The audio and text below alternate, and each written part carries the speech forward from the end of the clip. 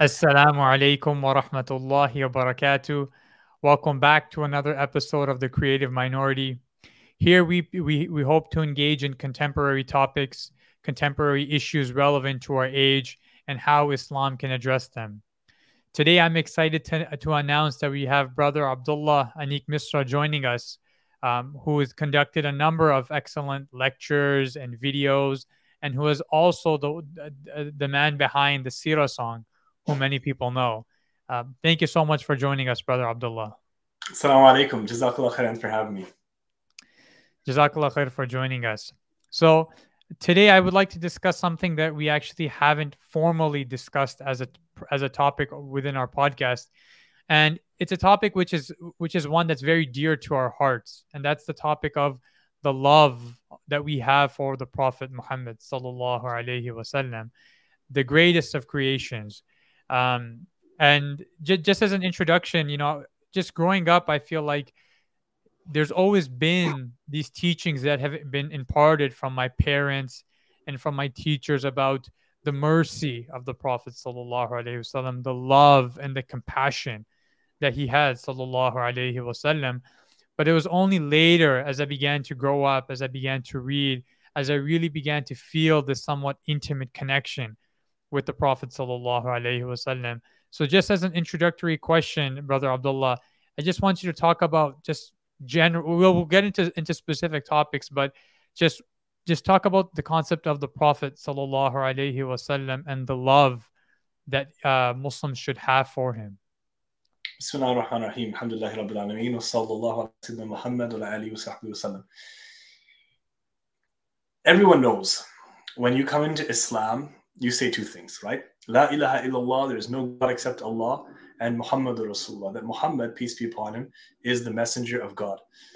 The Prophet Muhammad is essentially like he's the crux of Islam, if you really think about it. People will object and say, no, it's God, it's one God. And in reality, yes, obviously the truth is based on one God, but that message comes through a human being. And even those who believe in God and believe in one God and are monotheists to the core, they still do not become completely in submission to God, Muslims, until they accept the Prophet Muhammad as the last and final messenger.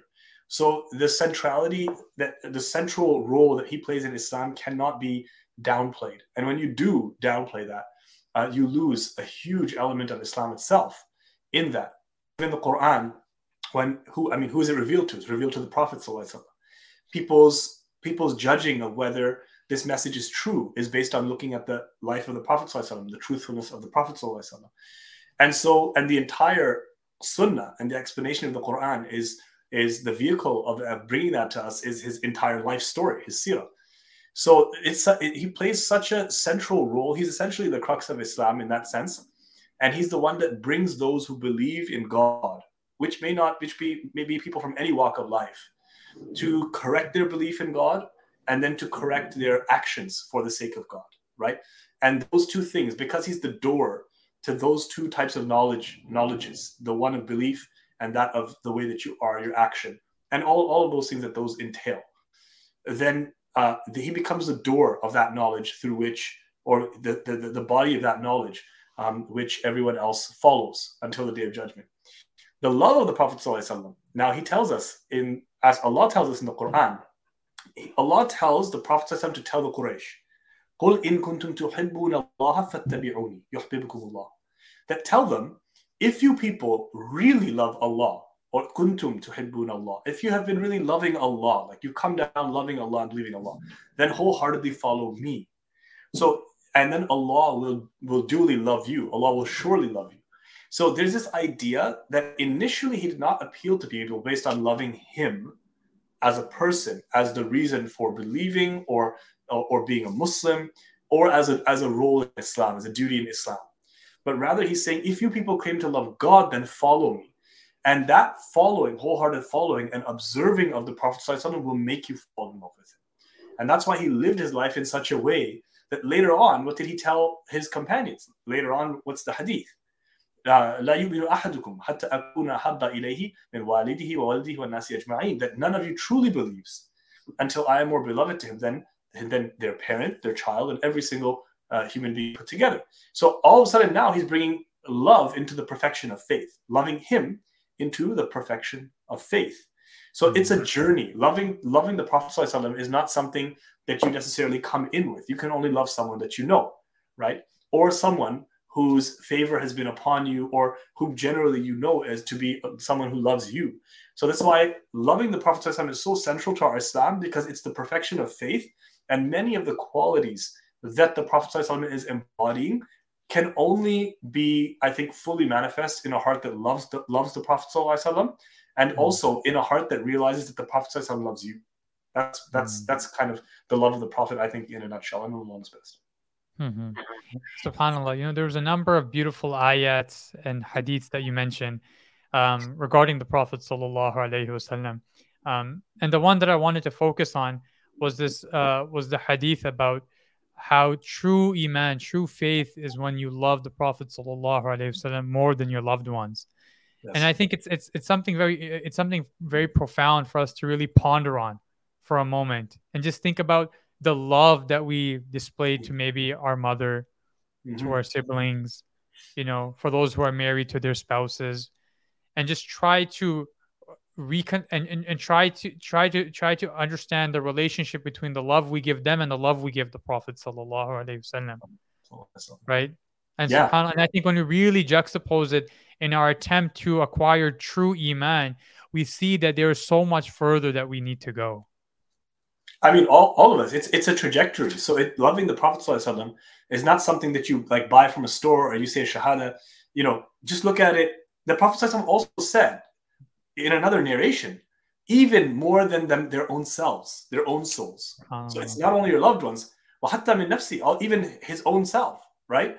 So it's not just your love, because your loved ones are symbol, like they are a very apparent symbol of your attachments, your loved ones, right? But what about your own soul? At the end of the day, everyone has this deep love for themselves. That's why Umar radiallahu anhu, when the Prophet ﷺ said that to him, Umar said, "Oh Rasulullah, I love you more than everyone else except myself." Because he was being honest. And this is Umar, who suffered through the Meccan period into Medina, beside the Prophet ﷺ at Badr, at Uhud, at every single thing you can name. And he's still being just dead honest. And he's hearing a hadith, and he does not even change to conform to the hadith right away, because he's real. He says, I love you more than everyone else except myself. And the Prophet ﷺ indicates, you haven't gotten there yet then. And he goes back, thinks about it, then he comes back, he said, Ya Rasulullah, I love you more than everyone else, including myself. And he said, Al-an ya Umar. He said, now you got it, Ya Umar. So this is Umar ibn al-Khattab, who starts off as an enemy of the Prophet ﷺ and eventually just goes on this trajectory of love to the point where he's honest. And then he says, I love you more than I love myself. And what is that? لا يؤمن أحدكم أي إيمانا كاملا. A perfect faith. None of you believes with a perfect faith. And so this is a trajectory for us in a life journey. And SubhanAllah, what's so interesting is, if you read if you look at the literature about the Prophet sallallahu alaihi wasallam in the English language, written by the Orientalists, the number one theme that they're most concerned about is the Prophet sallallahu alaihi wasallam as a conqueror, right, as a military leader. But I think, despite the Prophet sallallahu alaihi wasallam being a remarkable military leader, the one thing we don't talk about is the Prophet sallallahu alaihi wasallam as the greatest conqueror of hearts. No doubt. And have all of his enemies. We have many hadiths, which I'm sure you can narrate, where people have hated the Prophet sallallahu alaihi wasallam. They despised him. He was in their words, the Prophet sallallahu alaihi wasallam was the person that they hated most on humanity. But within a short time, he became the most beloved. And so, how did the Prophet sallallahu alaihi wasallam win over the hearts in a manner in which, if he could win over the heart, there would be no need for warfare or to fight others? Yeah, this is the strange thing. In our modern times, they even have this like military term, winning hearts and minds. That no conqueror is able to really do, and that's because the Prophet ﷺ was not a conqueror. Right? Conquerors, they destroy and they create hate in the hearts of whomever they run over, basically they bulldoze over, because they're coming in and doing what they're doing with nafs and for the sake of dunya. And the Prophet ﷺ was not a conqueror in the typical sense at all, in the sense that they are saying. As you said, conquering hearts. By how? By destroying the myths, symbols, and the idols that are inside people's hearts that cause them to oppress others and themselves. When this is removed through a loving example and through a just example, right, then this is what causes love to come inside their hearts. This is the only reason why you can explain that, the Muslims are being attacked by a group of people, then they win against that group of people. Let's say it's Ta'if, let's say it's in the Battle of Hunayn, for example, and then they win. And then all of a sudden that same group of people within the same generations becomes the most devout and fervent Muslims you found. And they're not like constantly in internal warfare against the Muslims, pushing back and forced to convert. Nothing like that at all. They are the ones that become the vehicles of Islam going to the next generation and to the next place. So it's not just the people in Mecca and Medina that are pushing Islam out. Yes, that happens initially. Then the people of the lands that Islam spreads to, they become the ambassadors of Islam. That cannot happen unless the heart changes. And the heart does not change by force. It changes by moral force, not by physical force. And it changes by completely convincing people. And this is what the Prophet's message was. And yes, many people came to hurt him, to kill him, to attack him, and did attack him and hurt him and kill others around him.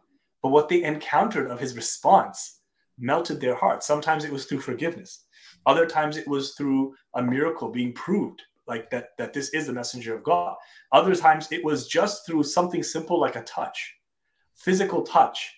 And that expressed that love. So the Prophet ﷺ, everything he did was an embodiment of mercy. When people get that mercy, their ego breaks down. When their ego breaks down, the light of faith can enter inside it, right? That's the beauty of the Prophet ﷺ. And what's interesting, Brother Abdullah, is that in our society today, we talk often about the word loyal and loyalty. And what's interesting is when you study the great historical figures, you find with almost all of them that by the end of their life, their greatest friends, their greatest companions turn on them. Yeah. And so, for instance, we have the story of Julius Caesar, who, at his assassination, he has everyone in the Senate around him, people who he thought he could trust with his life, and they all backstab him and they kill him. But what's so fascinating about the Prophet ﷺ is that everybody that was with him in the beginning was with him in the ending. Yeah, definitely. All the companions that were there at the beginning were there with him at the end. And at the end of his life, when the Prophet ﷺ was very sick, had his companions wanted, they could have overthrown him, taken over the empire. But you see that deep love to the point that even when he passes away, they're not. It's interesting, when he passes away, ﷺ, the first thing on their mind is not who's going to take over the empire. It's them grieving. And Umar ibn Khattab radiallahu anhu saying, he just couldn't believe that the Prophet ﷺ had passed away, because that was what was important on their minds. It wasn't about the empire. It wasn't about the dunya. It was about the Prophet ﷺ. And I think that's a miracle that shows that there was something about the akhlaq, of the character of the Prophet ﷺ, that even in death, he still held a close place within their hearts. SubhanAllah. No doubt. And the other thing is, although yes, the question of leadership very quickly became an issue, only because they didn't want this beautiful project called the Ummah of the Prophet ﷺ to have to disintegrate. And that's why the questions of leadership came up very quickly after the Prophet ﷺ left the world. But nobody would even, broach that subject in the lifetime of the Prophet ﷺ, because again, of that love. That's why they couldn't believe that he had left the world. They were just like, is this possible? Only Abu Bakr radiallahu anhu had to come and confirm that for the Ummah, because sometimes the closest person to you, they're also the most mature. They know you the most. They love you the most, but at the same time, they have that foresight, that vision. So it was very clear that he was made for the leadership for the Muslim Ummah. But you're very right that that love was there constant. And this is why even when Abu Sufyan, when it is said that he went to visit one of the Roman rulers and he was questioned about the Prophet ﷺ, then one of the questions was like, are his followers increasing, or are they leaving him, or what are his companions like? And he was saying, no, they're just increasing. And it's not like there's a fallout with a senior companion. He goes off and forms a splinter group. I mean, when you even think about it, even other prophets, Their people just rebelled against them, turned against them. Even Isa alayhi salam, Jesus, they according to the Bibles was, so there was one of his senior companions, one of his inner circle, was the one who they say betrayed him. Now that doesn't necessarily bring down anything about the status of a prophet at all. But the amazing thing is, all of the hypocrites around the Prophet ﷺ, eventually they kind of went out to the edges, and either they became Muslim or Allah took care of them. But definitely the kind of total sway that the Prophet ﷺ had, and then not only that, but even after the life of the Prophet ﷺ, they carry his sunnah and they preserve it exactly until this day. No one comes and says, you know what, I think I'm getting to the point. There are false prophets, but on the outskirts. People who didn't know the Prophet ﷺ very well. They were not his companions. They were not close to him. They started to cash in, but they were quickly destroyed. But the core group of companions always was consistent and agreed on the message completely, even when they disagreed with each other sometimes, about other things, politically speaking, how to manage, how to run things. But when it comes to Quran, the Sunnah, the life of the Prophet ﷺ, it's complete agreement. Subhanallah, it's a very big sign. And so loyalty is a big thing, but what I meant to say is, like, that dimension of loyalty is one that we have to emphasize. But I really believe, the more I've studied this, and I haven't, I'm nowhere near qualified as some of our scholars have, but in my undergraduate degree, I did write several papers on Sirah. I've read a number of books, and I still am nowhere close to recognizing the greatness of the Prophet sallallahu alaihi wasallam. Michael Hart famously in his book put the Prophet sallallahu alaihi wasallam as the most influential human being. Yes. But I still think he is far more influential than we give credit to. And there are these new books coming out. There's this interesting book by this Orientalist, I think it was called Islam and the Rise of Capitalism. And one of the things, subhanAllah, that was so remarkable is he said the Prophet sallallahu alaihi wasallam was the only prophet in documented human history who was actually an entrepreneur. Like, he was actually like a merchant. He was actually a businessman. And I think that's a perfect manifestation of the religion of Islam, in which the priority is for the akhirah, but there is a sharia that is revealed. There are laws by which we govern ourselves. And how could we have a religion that's solely just this esoteric religion where it's just all about you and God, without any laws about how to govern trade, about how to govern our interactions with one another? And it just really blew my mind, because I had never thought about that dimension. And then I realized that, what you know about the Prophet sallallahu alaihi wasallam is nothing compared to who he actually was. Oh, we're just beginning to, it's an ocean. The Prophet is an ocean, and it just keeps going and going.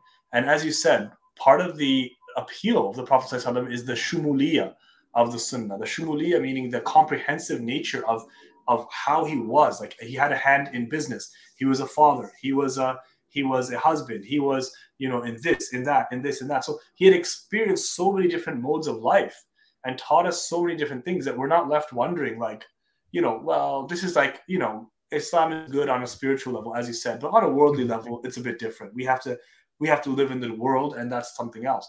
It's not like that. That's why Islam just comes into every aspect of your life. That's why when you look at a book of fiqh, why does it have like something on every single chapter of life?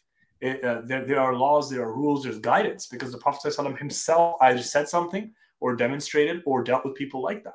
So there's no doubt that the example of the Prophet ﷺ is the widest. And the other interesting thing is, the reason why it's not ending is not just because it's what's in the books. It's not just about what's in the books that we have to keep discovering. But as we in the human project progress and see and learn about leadership qualities, learn about parenting techniques, learn about, any number of things in psychology, in sociology, in medicine, in many other things, we just keep discovering all these new things as in the human project, in the sphere of knowledge. And then we start finding it back in the Sunnah of the Prophet ﷺ. And this is one of the amazing things. It's not just going back, and the ocean goes backward and forward. It's all around you. As we progress more, we learn more about the Prophet ﷺ. We keep saying, Muhammad Rasulullah. So I'm like, wow, he knew that like so long ago, and they're just saying that now. Muhammad Rasulullah. So that's what we keep finding ourselves saying. How many times have we said, we hear a hadith, and maybe the people of the past, they didn't try to do too much of a commentary, they didn't apply, but you listen to a hadith and you think, wow, Sadaqa Rasulullah, he spoke the truth, because you're just saying it's so applicable to our time that that modernity or like contemporary events are the sharh of what he was saying. It's exactly what he was saying. So many times I read a hadith and come across a hadith that I never heard of before, because there's so many hadiths. Right? Even when you study the 6 books, there are so many more hadiths than that. And there's so many times where I'm like, I can't believe he said that. Like, I'm just stunned. And I'm copy pasting it, putting it into a folder called Interesting Hadiths. And I'm just like, I have that too. I have that too on my notes. Yeah. I mean, it's just an amazing personal collection. I mean, we can compare sometime. But this is something. It might be beneficial to you. It's something that I do, which is a little bit strange. What I do is I'm very big on audiobooks, and so I'm always listening to many books, and I'm always reading or listening to the books that are always number 1, number 2 in the realm of self-help. So I'll always look at the new self-help books, and I'll always go in there and read it, because I'll read it with the intention that I can condense this whole book into one argument, and that I can find a hadith of that argument. Allahu Akbar. No, so I'll go there and I'll find a book on gratitude, and they'll talk about all the new psychological studies about how you can be grateful, and I'll just bring all that back to the Quran. They'll say, if you wake up and you just try thinking of all the blessings that you have, you'll never be able to count them all. And I'm like, subhanallah, wa in tu'uddu ni'matallahi la tuhsuha. Yeah, right. Exactly. If you tried counting the blessings of Allah, you could never try them all. And so recently there was this new book I started on mindfulness, right? Because especially in the post-COVID era, everybody's talking about this term mindfulness. And if you actually look at the chart, post-2019, the word just skyrockets. Right. So everybody wants to know, what does this word mean? And so as I'm listening to this, and they're talking about how, you need to dedicate some time to just being by yourself and just contemplating. And then this past week, Sheikh Hamza Yusuf did a lecture on mindfulness. I was there. Inshallah, it was very nice. And it just brought everything together. Like, what are you truly mindful of? Yep. Right. Yep. And so if we can have our mind full of Allah subhanahu wa ta'ala and love for the Prophet sallallahu alaihi wasallam, it'll trump any of the other exercises that these secular psychologists will inform us of. And so the more I keep reading, there's also arguably the most famous book right now is Atomic Habits. Yeah. And the entire book can be condensed on this one point. The entire book. I live in Silicon Valley. Everybody's read this book, but the entire book can be summarized in one sentence, which is the key to success are making atomic changes consistently. Making consistent small changes in your actions. And I thought of the hadith where the Prophet sallallahu alaihi wasallam said, the best of actions are those that are consistent. Yeah. Ma qalla wa dalla. Yeah, that's right. Ma qalla wa dalla. Right? So the more I'm looking at this literature, this was never my intention, but now whenever I go into it, I'm realizing this is one of the ways I'm increasing my love of the Prophet sallallahu alaihi wasallam. No doubt. Alhamdulillah. Yeah, I mean, it's really about it. When your heart is open to something, you'll see the answers everywhere, right? And so as you're reading this book, for example, connecting it back to the Sunnah of the Prophet ﷺ, his own character, if you don't have that awareness, you're just reading books, Atomic Habits, Grit, something else, and you're saying, oh, these people have a very very enlightened point of view, but it's because you're connected to the Sunnah, because you're connected to the Prophet ﷺ, that you see that wisdom everywhere. And that's why, what is it? Wisdom is the lost property of the mu'min. Wherever they find it, they pick it up. But it harkens back to the source, right? The word, the revelation from Allah, the word of Allah, and the Prophet ﷺ. So there's no surprise that it keeps everything you find is echoing back to that one source. And, it's especially when we talk about ethics. Today, there's this interest in Stoic philosophy. people spending all this time reading Aristotle, Socrates, or these contemporary philosophers, and they don't spend enough time reading just the hadiths of the Prophet sallallahu alaihi wasallam. And as someone who's read a lot of, or a decent number of Western philosophy, who on a day-to-day basis is reading different books, when I started reading, when I started developing a daily practice of reading Riyadus Salihin, the difference was I was like, one of these knowledges are practical, and the other is just like this random theoretical thing. Yeah. And so as you continue to read, for example, like we are going through right now, the chapter on Jur, right? On the chapter of hunger, it really just makes you think, okay, what is my relationship with food like? And what is the purpose behind all these hadiths talking about starving oneself? Like what is the underlying great wisdom behind it? But when I'm reading many of these philosophy books, it's just this very abstract concept. So in the realm of ethics, right? In the idea that in every single action that we do, at every single moment of our life, there's a dua that our Prophet sallallahu alaihi wasallam left us with. From the moment that we wake up until the moment that we go to sleep, that every action you can apply a dua, which shows that in reality, the most mindful person ever in human history, without a doubt, was the Prophet sallallahu alaihi wasallam. No doubt, because he was always aware. I mean, to the point where, if just imagine the angel are saying his eyes are sleeping, but his heart is awake. So how much more mindful can you get than that? Most of us, even if we're conscious and mindful, the minute we go to sleep, we're out. And the Prophet ﷺ is mindful and awake even in a state of sleeping, because his heart is always awake. And that's exactly what mindfulness is. It's the heart. The problem is, in our societies, we've separated this idea of the heart. What we confuse. We think that the mind, the chattering mind, it's all we are. And that's what we've lost. It's the sunnah of the Prophet ﷺ that makes you find your heart again. Right? And that's why the key to all of this is actually going through all of these concepts, but tying them back to the Prophet ﷺ for our own selves to realize that you benefit from people saying what they're saying. But as you said with the hadith, you can read as much philosophy as you want. You can read many things. In fact, even not only non-Muslim philosophers and these types of things, that's great. You want to read that. But even our own Muslim scholars and philosophers and spiritual masters, there's really nothing that I've found that is more fulfilling than reading the hadith of the Prophet ﷺ. To me, what I realized is, after studying all these different subjects and reading all these books, and I was into reading all this different stuff, and when I came to the hadith of the Prophet ﷺ, I said, this is really what we need. If you have this, then you have the basis of everything else.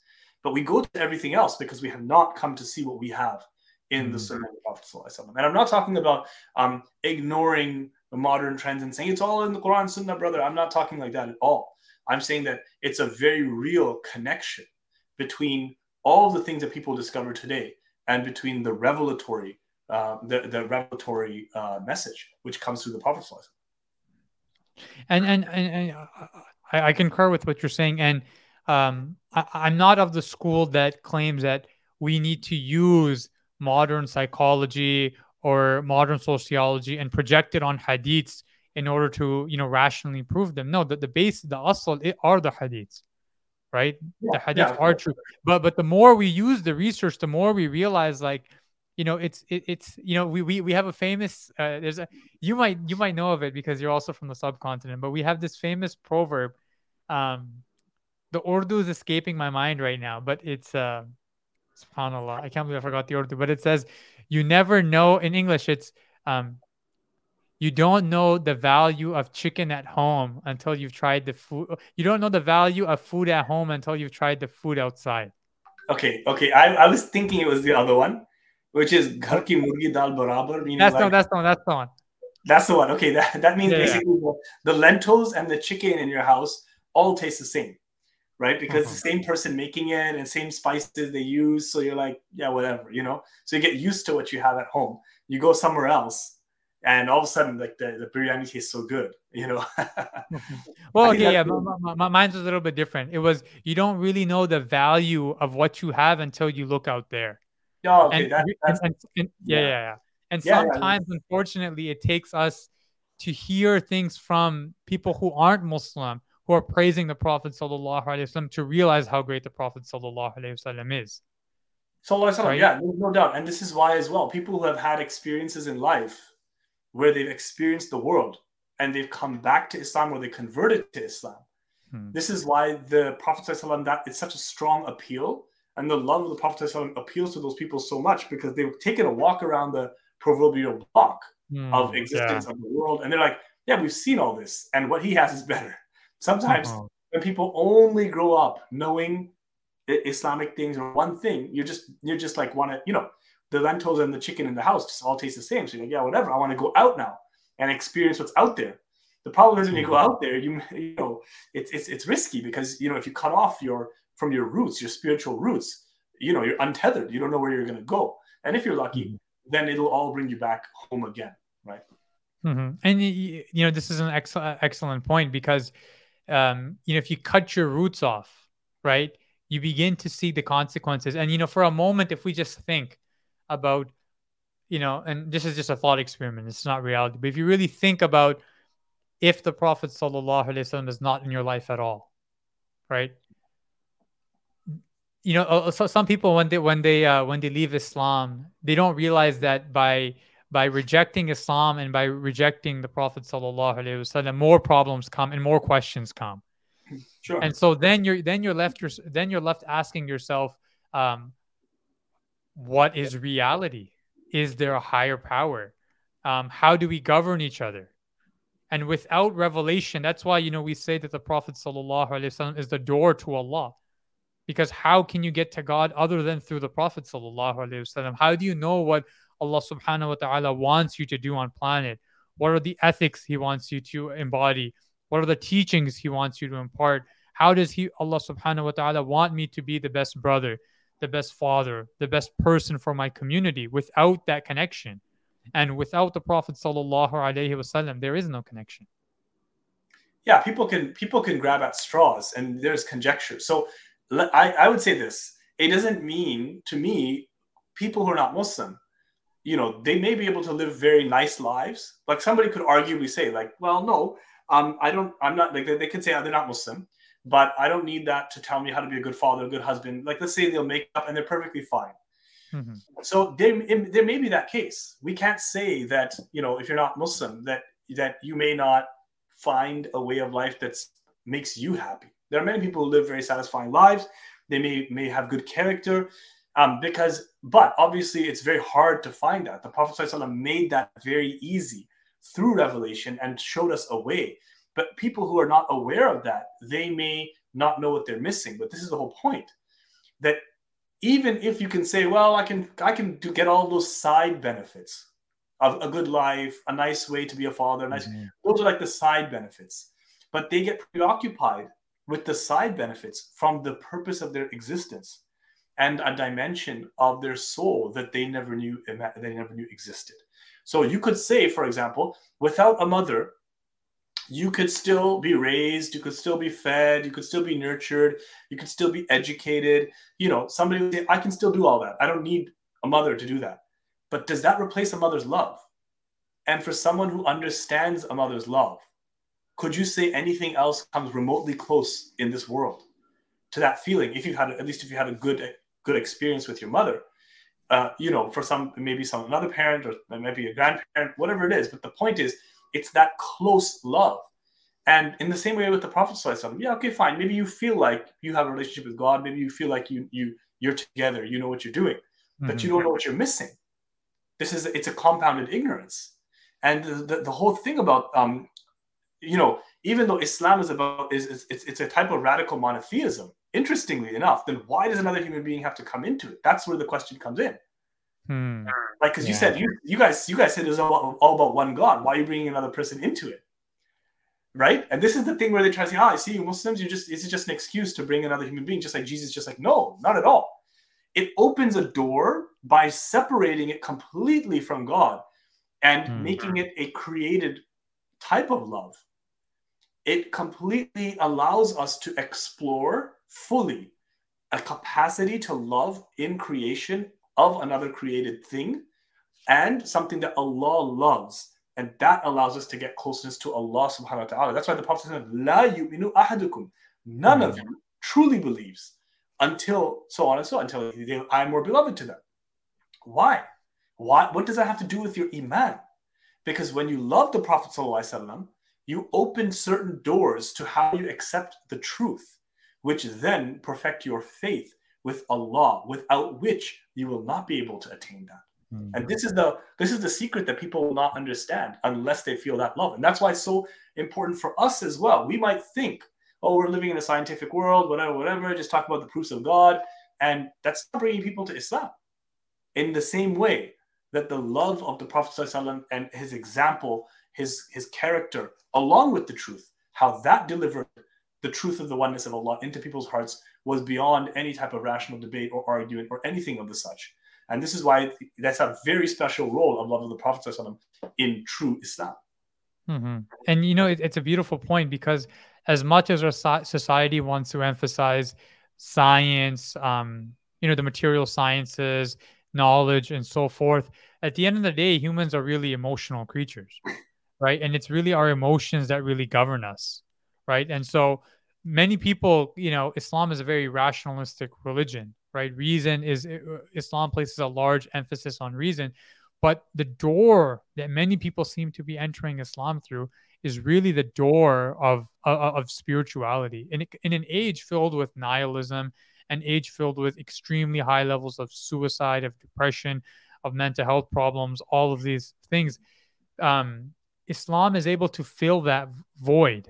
Islam is able to show people that within your suffering, there is wisdom. And I think the beautiful thing about the Prophet sallallahu alaihi wasallam is no Muslim, no human being, but especially no Muslim, has the right to claim that with all of the oppression, all of the struggles that I'm going through, then that means that God doesn't love me. Because if that were the case, then that meant that a'udhu billah, then Allah subhanahu wa ta'ala didn't love the Prophet sallallahu alaihi wasallam. And I dare to someone to prove to me that they have a life more difficult than the Prophet sallallahu alaihi wasallam. The Prophet sallallahu alaihi wasallam buried his children, buried his wife, was tortured, almost died several times, had his companions killed in front of him. And still, despite that, he said, sallallahu alaihi wasallam, that ana habibullah. Subhanallah. I mean, this is the thing, is that if you are the beloved of Allah and yet he's going through that, he said himself, there has been no one who has been frightened and terrified more in the path of Allah than me. And he said that there were times when all I had to eat was something that could be hidden under the armpit of Bilal. And he was just giving an idea of what he went through. And so, there's no doubt about it that Allah showed us, and this is why the Prophet is so relatable, because he showed us that all the things that you go through in your life, whether it's poverty, whether it's loss, whether it's opposition, enmity, rejection, the Prophet himself was put through that. Why? Because of tashri'ah. Tashri'ah meaning to legislate, to show us how to behave and react to that. And so by going through some of these things, we actually become closer to the Prophet ﷺ as well, to his example, and say, listen, don't think faith is for the perfect people. Don't think faith and salvation is for the people who are just, their life is good. This is not a prosperity gospel, right? Mm-hmm. Rather, it's for those who are going through real life, and they often connect with the meanings of Islam. This is the whole thing, that your suffering has meaning. The Prophet ﷺ gave not only suffering, all of life meaning. He gave even sipping a glass of water meaning. He gave everything we do a sense of meaning, which is why Muslims are filled with that purpose. Doesn't mean that you're never going to be sad, you're never going to be depressed, you're never going to be lonely. It doesn't mean any of that. So people say, oh no, but Muslims feel those things too. Yes, they do. But with the meaning and the context, there is a type of a safety net that creates, that helps a person stay patient and move forward. And this is why the Prophet said to his own companions that whenever any of you goes through a calamity, right, in your lives, then let them find strength in remembering the calamity they faced when they lost me, because that is the greatest calamity, or there's no greater calamity that anyone from the Ummah can go through, right? Think about that. The Prophet is saying that anything you go through, just think about me. Think about the fact that you lost me, and that will make it easier. So he's giving you ways to go through things in life and to let you know that he's he's kind of there. He's there for you in what you're going through. This is the beautiful thing about the Prophet. He's not a detached, towering, lofty figure that is so perfect, even though he's in his perfection, lofty, towering, yes, but not distant from you at the same time. SubhanAllah. And I was wondering if you could mention the hadith and comment on it where the Prophet ﷺ talked about people who would come later who would believe in him and who he called his brothers. Yeah, there's two hadiths that are very beautiful about that. The one thing is that he said, the Prophet ﷺ, and this is one of my favorite hadiths that I memorized from when I was early in my student days, and that is that the Prophet ﷺ, he was sitting amongst his companions, and he said, "Wadidtu anni laqitu ikhwani." He says, "I wish I could meet my brothers. You know, I just would love to meet my brothers." And so they said, "Are we not your brothers, O Rasulullah?" The companions asked that because they're like, "We suffered with you, we fought with you, we supported you. Aren't we like your brothers?" You know, he said, "Antum ashabi, you guys are my companions, you're my friends. Lakin ikhwani alladhina amanu bi wa lam yarawni." But my brothers and sisters are going to be those people who believed in me, but they never saw me. And so the stunning thing about the Prophet ﷺ is his sharp awareness that there will be many more Muslims that come after him than within his lifetime. Right? It's not just he's speaking to the people around him. You think you would be completely enveloped and like taken up with their affairs, but he's looking through them through time. You know, he's even looking through time, and he is seeing our faces in that sense and longing to say, like, yeah, I just wish, I could meet them, as if you're talking about people that you've already met before, because they're brothers and sisters. You don't call people brothers and sisters unless, you hung out with them in the past, or your friends from school, your distant relatives. No, he's projecting into the future, so why is he saying that? Think about this. He's not just, so he's telling the companions that he's saying to the companions, pass this on to those people. So when they hear about me, they're going to know I was thinking about them before they were born. And our distance from him does not make us distant from him in an emotional sense. In fact, it's the love is strong and it's there. The bond is there. And he didn't call us his followers. I mean, he never even called his contemporary people his followers. He called them his companions. And instead of putting us on a lower level, he put us on a higher level, because the level of appreciation. If somebody follows you and loves you more than their own family, and you haven't even seen that person, it's on faith alone. You have not even experienced the living with him. Look at that. So it's such a blessing that Allah praised the iman of the later believers. And the other hadith that's very beautiful about this is he said, "Min ashaddi ummati li hubban." Or من أشد أمتي لي حبا ناس يكونون بعدي يود أحدهم لو رآني بماله وأهلي, to the near meaning. أو كما قال عليه الصلاة والسلام, that of the most intense in love for me from my ummah are going to be people who will be coming after me. If one of them would love if they could just see me in exchange for his wealth and his family. Yeah, so I mean, like he's saying, once he says the people who are most intense in my love, in love for me in the ummah, all of the Sahaba must have been like, yeah, who is it? Tell me who it is. Is it one of us? Is it this person? Is it that person? He's saying, no, there are people coming after me. So meaning the Sahaba already are like, wow, okay, so later on we cannot judge. The people who came later on don't love Rasulullah as much because they didn't suffer beside him. Rather, it's that, and this is what Ibn Hajar says in commenting on that hadith, and the test of true love is if you had a chance, if an angel came down and said, I'm going to give you a chance. You can see the Prophet once, a real glance, but you have to give up all of your wealth and your family. Would you take it? That's where he's saying, if there are people who love me so much, if they had the chance, they would do it. But alas, we're not given that chance, but the love is there. Because he said, lo, he said, if that. Now, the other thing is this, that it's also an assurance and a consolation that there were once, one of the Sahaba was sitting with the Tabi'een, their students who never saw the Prophet, the followers of the Sahaba. And they were saying, how lucky are you that you have seen the Prophet and you fought with the Prophet and you lived with the Prophet. We wish we could be with the Prophet. And he got upset. This Sahabi got very upset. And he said, don't ever say that. How do you know if you were up against your family and opposition from your entire society just for following the Prophet? How do you know what you would have chosen? Rather be thankful that you believe in him and that you didn't have to go through that litmus test.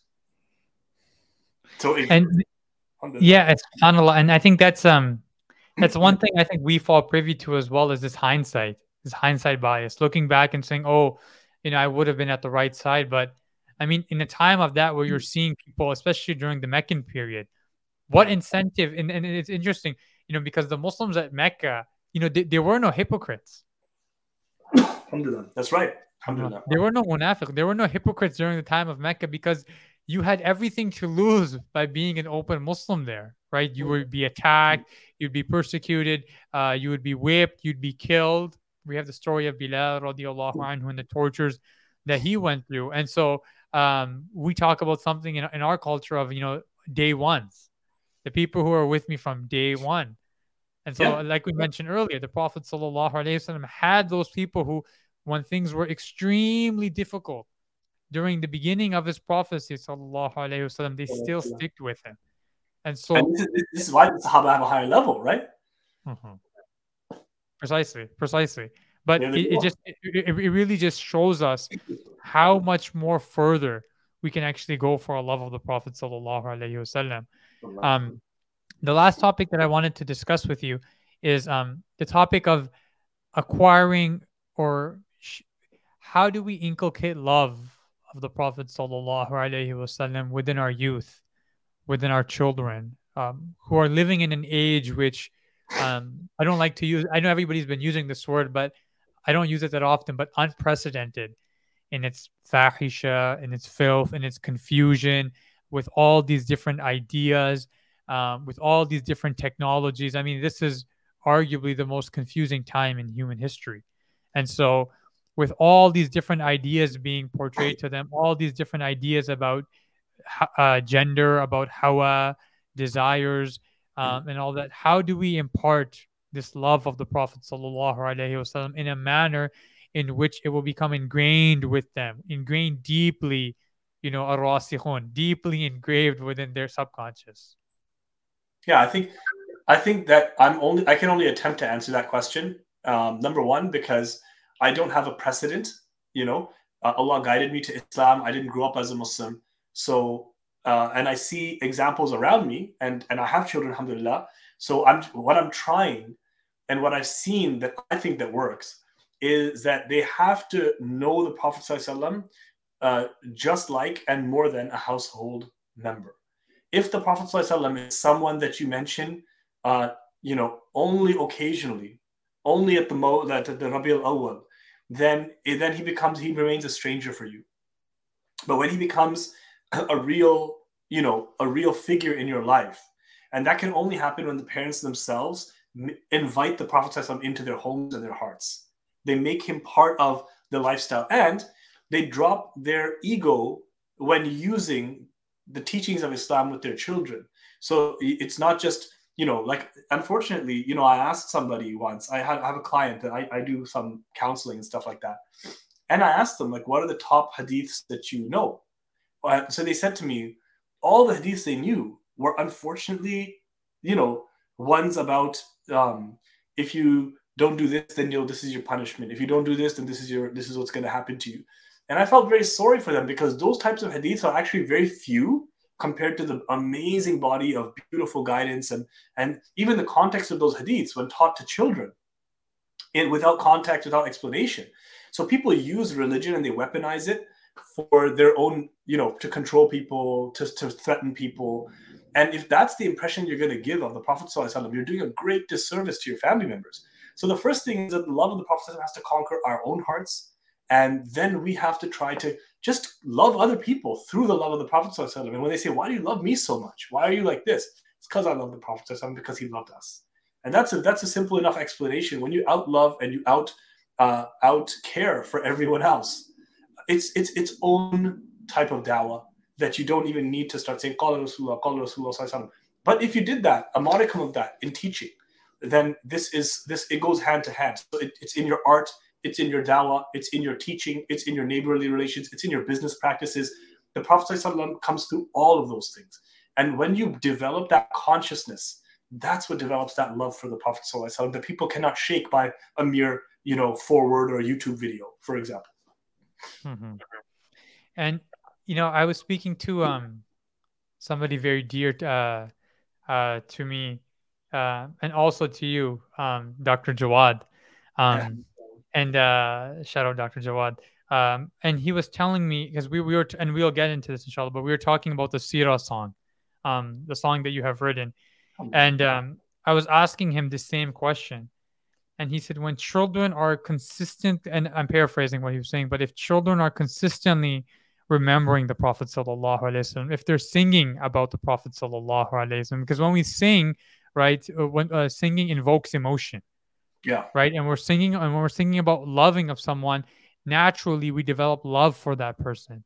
Definitely. And so when children continue to sing something like a Sirah song, continue to recite, something, recite the Shama'il of Imam Tirmidhi or so forth, over and over through repetition, eventually it can become ingrained so deep that a mere YouTube video cannot cause them to leave the faith. That even if they've been divorced from the religion from some time, meaning they haven't, it's been a while since they've connected at a deep state, it's been, engraved in our consciousness. Like most of us, I was born Muslim. Many of my friends, my cousins, my brothers, we're all born Muslim. And usually what's very interesting is when you get to the high school, but especially university period, that's when the tarbiyah of the child usually stops. Right? They've been put in the madrasa for several years. They've heard the hadiths from their teachers, from the khutbahs, but after that, there's this like detachment. Yeah. But the thing that's keeping them back are all the stories, or it was the manifestation of the sunnah by their mother or by their father in this one instance.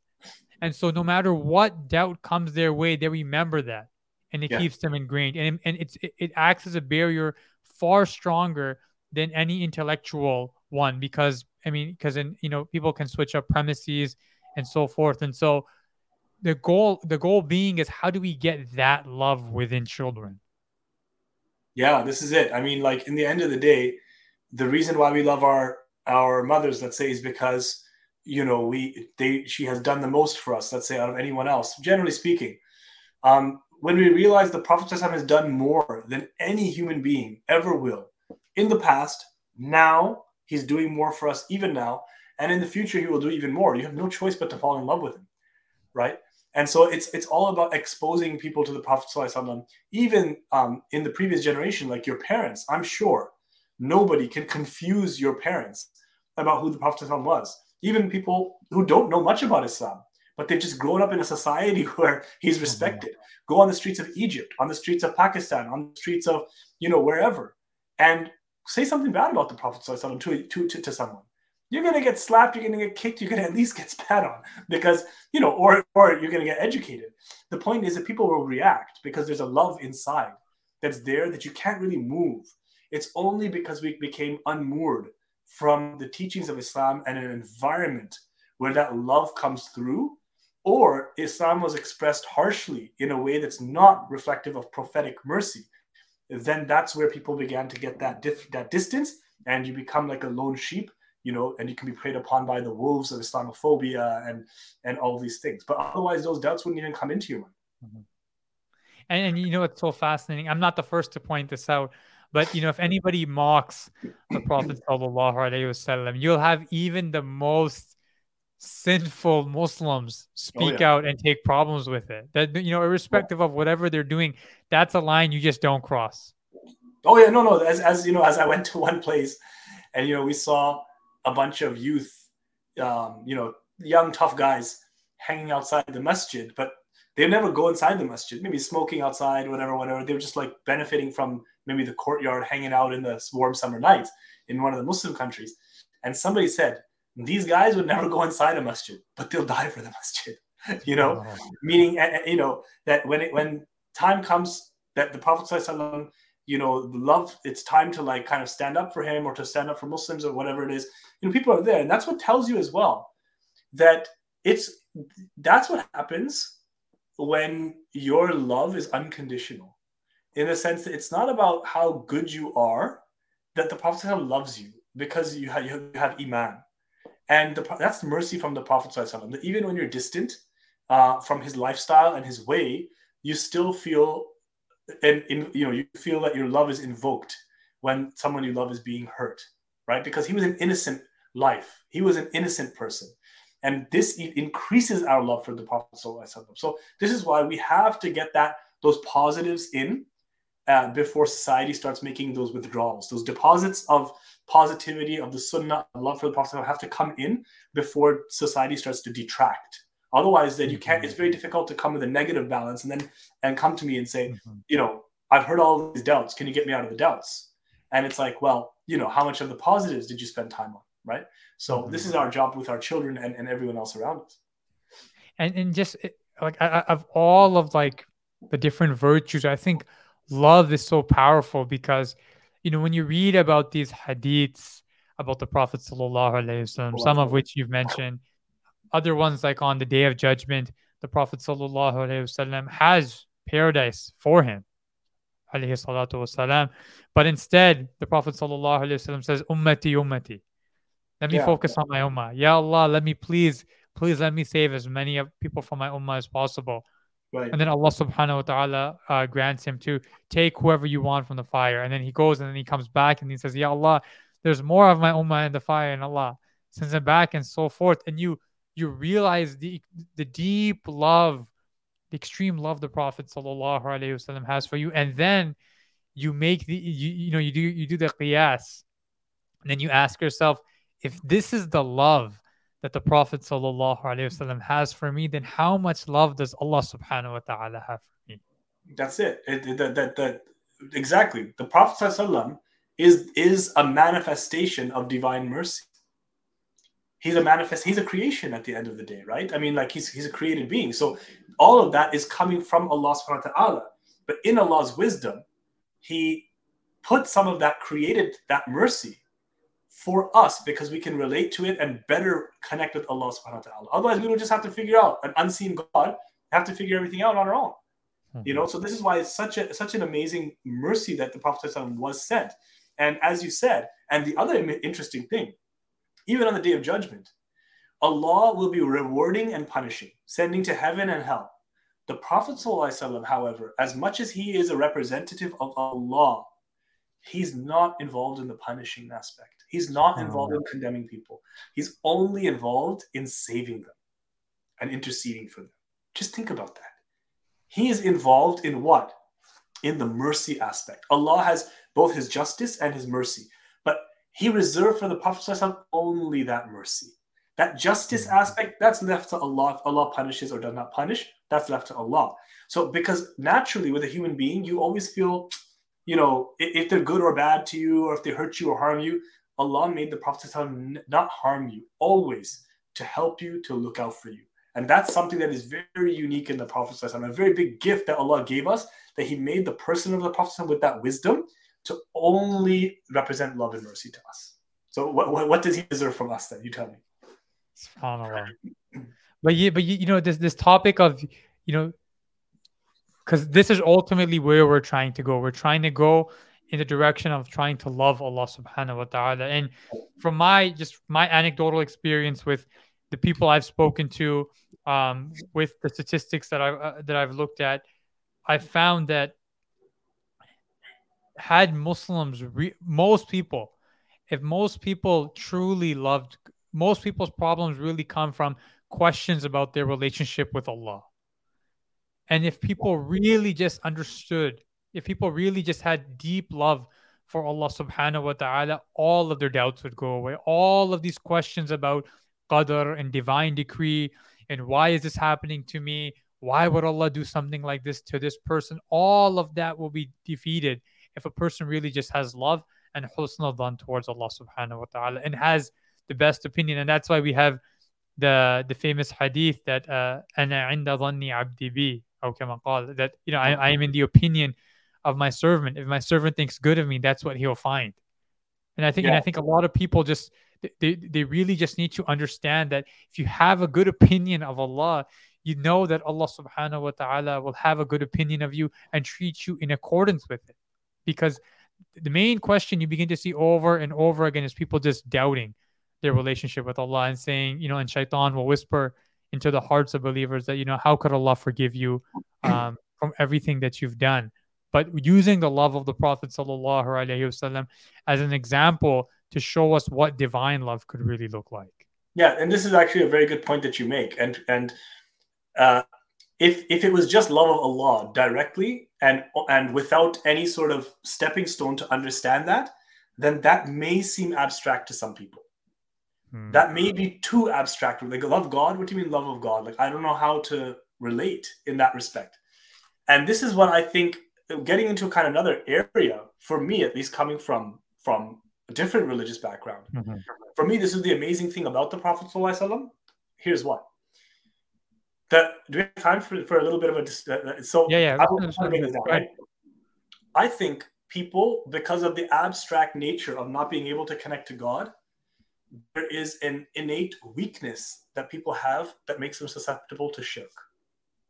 And which is why when you go look around all the different societies of the world, if they were not emphasized, that Tawheed was not brought to them, then they eventually fell into shirk because they kept on trying to concretize God. Because even the idea of loving the divine, it was so abstract for them that without any way to demonstrate it or anything like that, they fell into loving objects, creating objects that they could touch and feel and be more easily attuned to, right?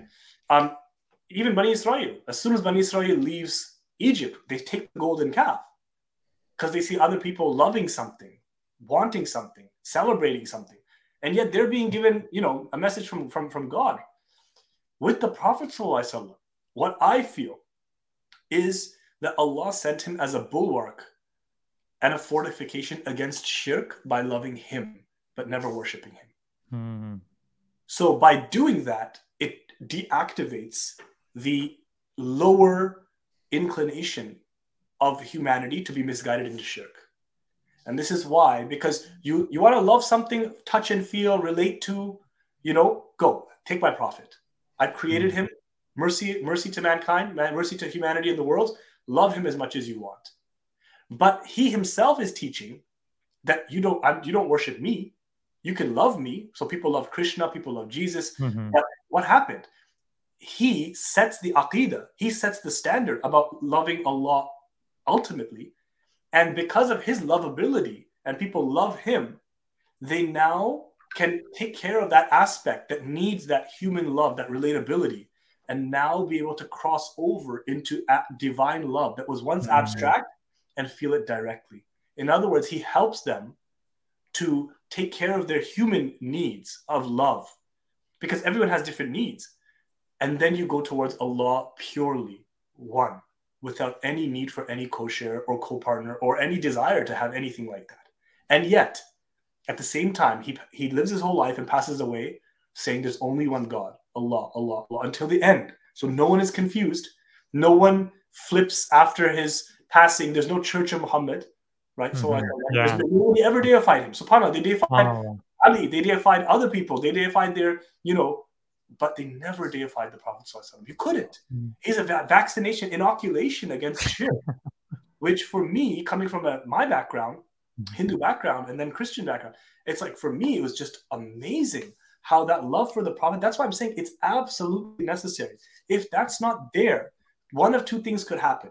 Either you fall into, well, love of God is too abstract for me, let's go towards some type of shirk, right? People falling, into other types of things. Or what happens is, this is all too abstract for me, and I'm just going to become an atheist. Unfortunately, you start falling into those two things. The love of the Prophet, that's why la yu'minu ahadukum hatta akunu habban. None of you are actually going to believe until you love me. If you don't love me, then you're not going to be able to practice on yourself. I'm just going to be a monotheist and that's it. I don't need to love the Prophet. I'll follow him, but I'm not going to love him. It doesn't work like that. SubhanAllah. It just doesn't work like that, because you need to fill that gap of of that love that Allah created, and Allah sent the Prophet and made him ultimately lovable and fulfilled that need. Now you rise through that. This is why. What did he say? فَاتَّبِعُونِي, follow me wholeheartedly. Allah will love you even more. يُحْبِبُكُمُ اللَّهُ, and intensify. Allah will love you even more just by following me. He's not saying love me, because if you don't know me yet, you're not going to love me yet. Just follow what I do. And this is the beautiful thing about the Sunnah. You follow his Sunnah, you will love him. You love him, Allah loves you. Allahu Akbar. It's the best deal that we've gotten. It's the absolute the best deal that humanity can get. And it's very interesting you mentioned the point about Hinduism, because what you find in some of the tafsir, the exegesis of many of the Hindu texts, is that they mention, especially the Brahman class, that the reason we allow these people to worship the idols is because they need that physical manifestation. Right? Because many of them believe that Brahman was this complete abstract concept, and people had trouble trying to get to the divine. And so they felt that by creating these idols and these statues, it would help people go in, but that obviously fell into shirk. But with the Prophet sallallahu alaihi wasallam, it's just so phenomenal. Subhanallah, you mentioned that there was never any group that came and deified him. There are no, they used to call us the Mohammedans, but there were no Mohammedans. Right? In the sense of worship, yeah. But in the sense of worship, right? Like if you look at many of these religions, Buddhism is named after Buddha. Yeah. Right? Christianity is based off of Christ. Judaism has Judas. Like these religions are very like shakhsiyah. There's like a personality. There's like a person, and we believe in the personality of the Prophet sallallahu alaihi wasallam. But the name of the religion is Islam. Yeah, right. Definitely. It's submission. It's calling us towards something, the greatest thing ever, and that's Allah subhanahu wa ta'ala. And that's something which transcends everything. And then the topic we didn't even discuss is the universality of the Prophet sallallahu alaihi wasallam. That the Prophet is for all of mankind, not just for the Arabs, not just for the Quraysh, but that every single human being on the planet, it became obligatory on them to follow him and fall in love with him. SubhanAllah. No doubt. In fact, he was sent, that's why he was rahmatan lil alameen. An alam is not just a world, like how we think like a planet. It's a realms of being. The realm of animals, the realm of jinn, the realm of humans, the realm of all of those things. Allah didn't say rahmatan lin nas. He said all of. So it's not just like human beings alone. The universality is that even the rocks loved him. Even the birds loved him. The sky and the moon and the sun loved him. Sallallahu alaihi wasallam. This is why. And yet, even with all of that love, people can't even fathom how that love can take place, because they have not seen it take place except in a concept of shirk. And there it just goes off and goes into hell. It's like opposite. Your love and your incorrect understanding. Whereas here, this is why that love of the Prophet, if you're missing it, you just don't know what you're missing. Try it. And this is what will make you realize that other people can sing songs about their religious figureheads, but it led them into the wrong thing. What we say is sing as much as you want about the Prophet ﷺ's good qualities, salawat upon him. He'll never leave you astray. It'll actually purify every need that you have to go purely to Allah subhanahu wa ta'ala in pure monotheism. SubhanAllah. And that's why I think the importance of creating mediums that help us connect back with the Prophet sallallahu alaihi wasallam through developing things like naats and songs, nasheed, and so forth, and poetry. Right? Yeah, people don't realize the power that poetry can have in the emotion that it can invoke, and so forth. So that's all I had. If there's any final comments you wanted to mention, Bismillah. Bismillah. I think it's a very good topic, alhamdulillah, to talk about. Thank you very much for having me. Jazakallah khair. Jazakallah khair for dedicating time towards our podcast, and thank you everybody so much for listening and tuning in. We hope that there were certain things mentioned in this podcast that you took with you. And there's always, there's just the last point. This might actually break into a whole tangent, but sometimes I feel that whenever I need something to be heard, oftentimes Allah subhanahu wa ta'ala will put those words on the tongue of somebody else, as if that was a way that Allah subhanahu wa ta'ala was like trying to communicate me, like that was a message I just really, we say it often, right? Like that's just something I really needed to hear in the moment. And so there were many things that you mentioned which I feel like I just really needed to hear. Subhanallah. And I really needed to hear it from other people before. So alhamdulillah, it's just being passed down. And where does that wisdom all go back to? We didn't make it up. It goes back to our Prophet ﷺ. So alhamdulillah, I did not do justice to speaking about him. I'm somewhat embarrassed that in the topic like love for the Prophet ﷺ, you especially where you are, you have so many other people who can speak in a better way, in a more honest and genuine way without their hypocrisies. So thank you for bringing me on and letting me remind myself despite my shortcomings. Jazakallah khair, Brother Abdullah. Inshallah, we look forward to having you on sometime soon in the future, inshallah. Inshallah. So with that, we'd like to conclude. Jazakumullahu khairan. Assalamu alaikum wa rahmatullahi wa barakatuh.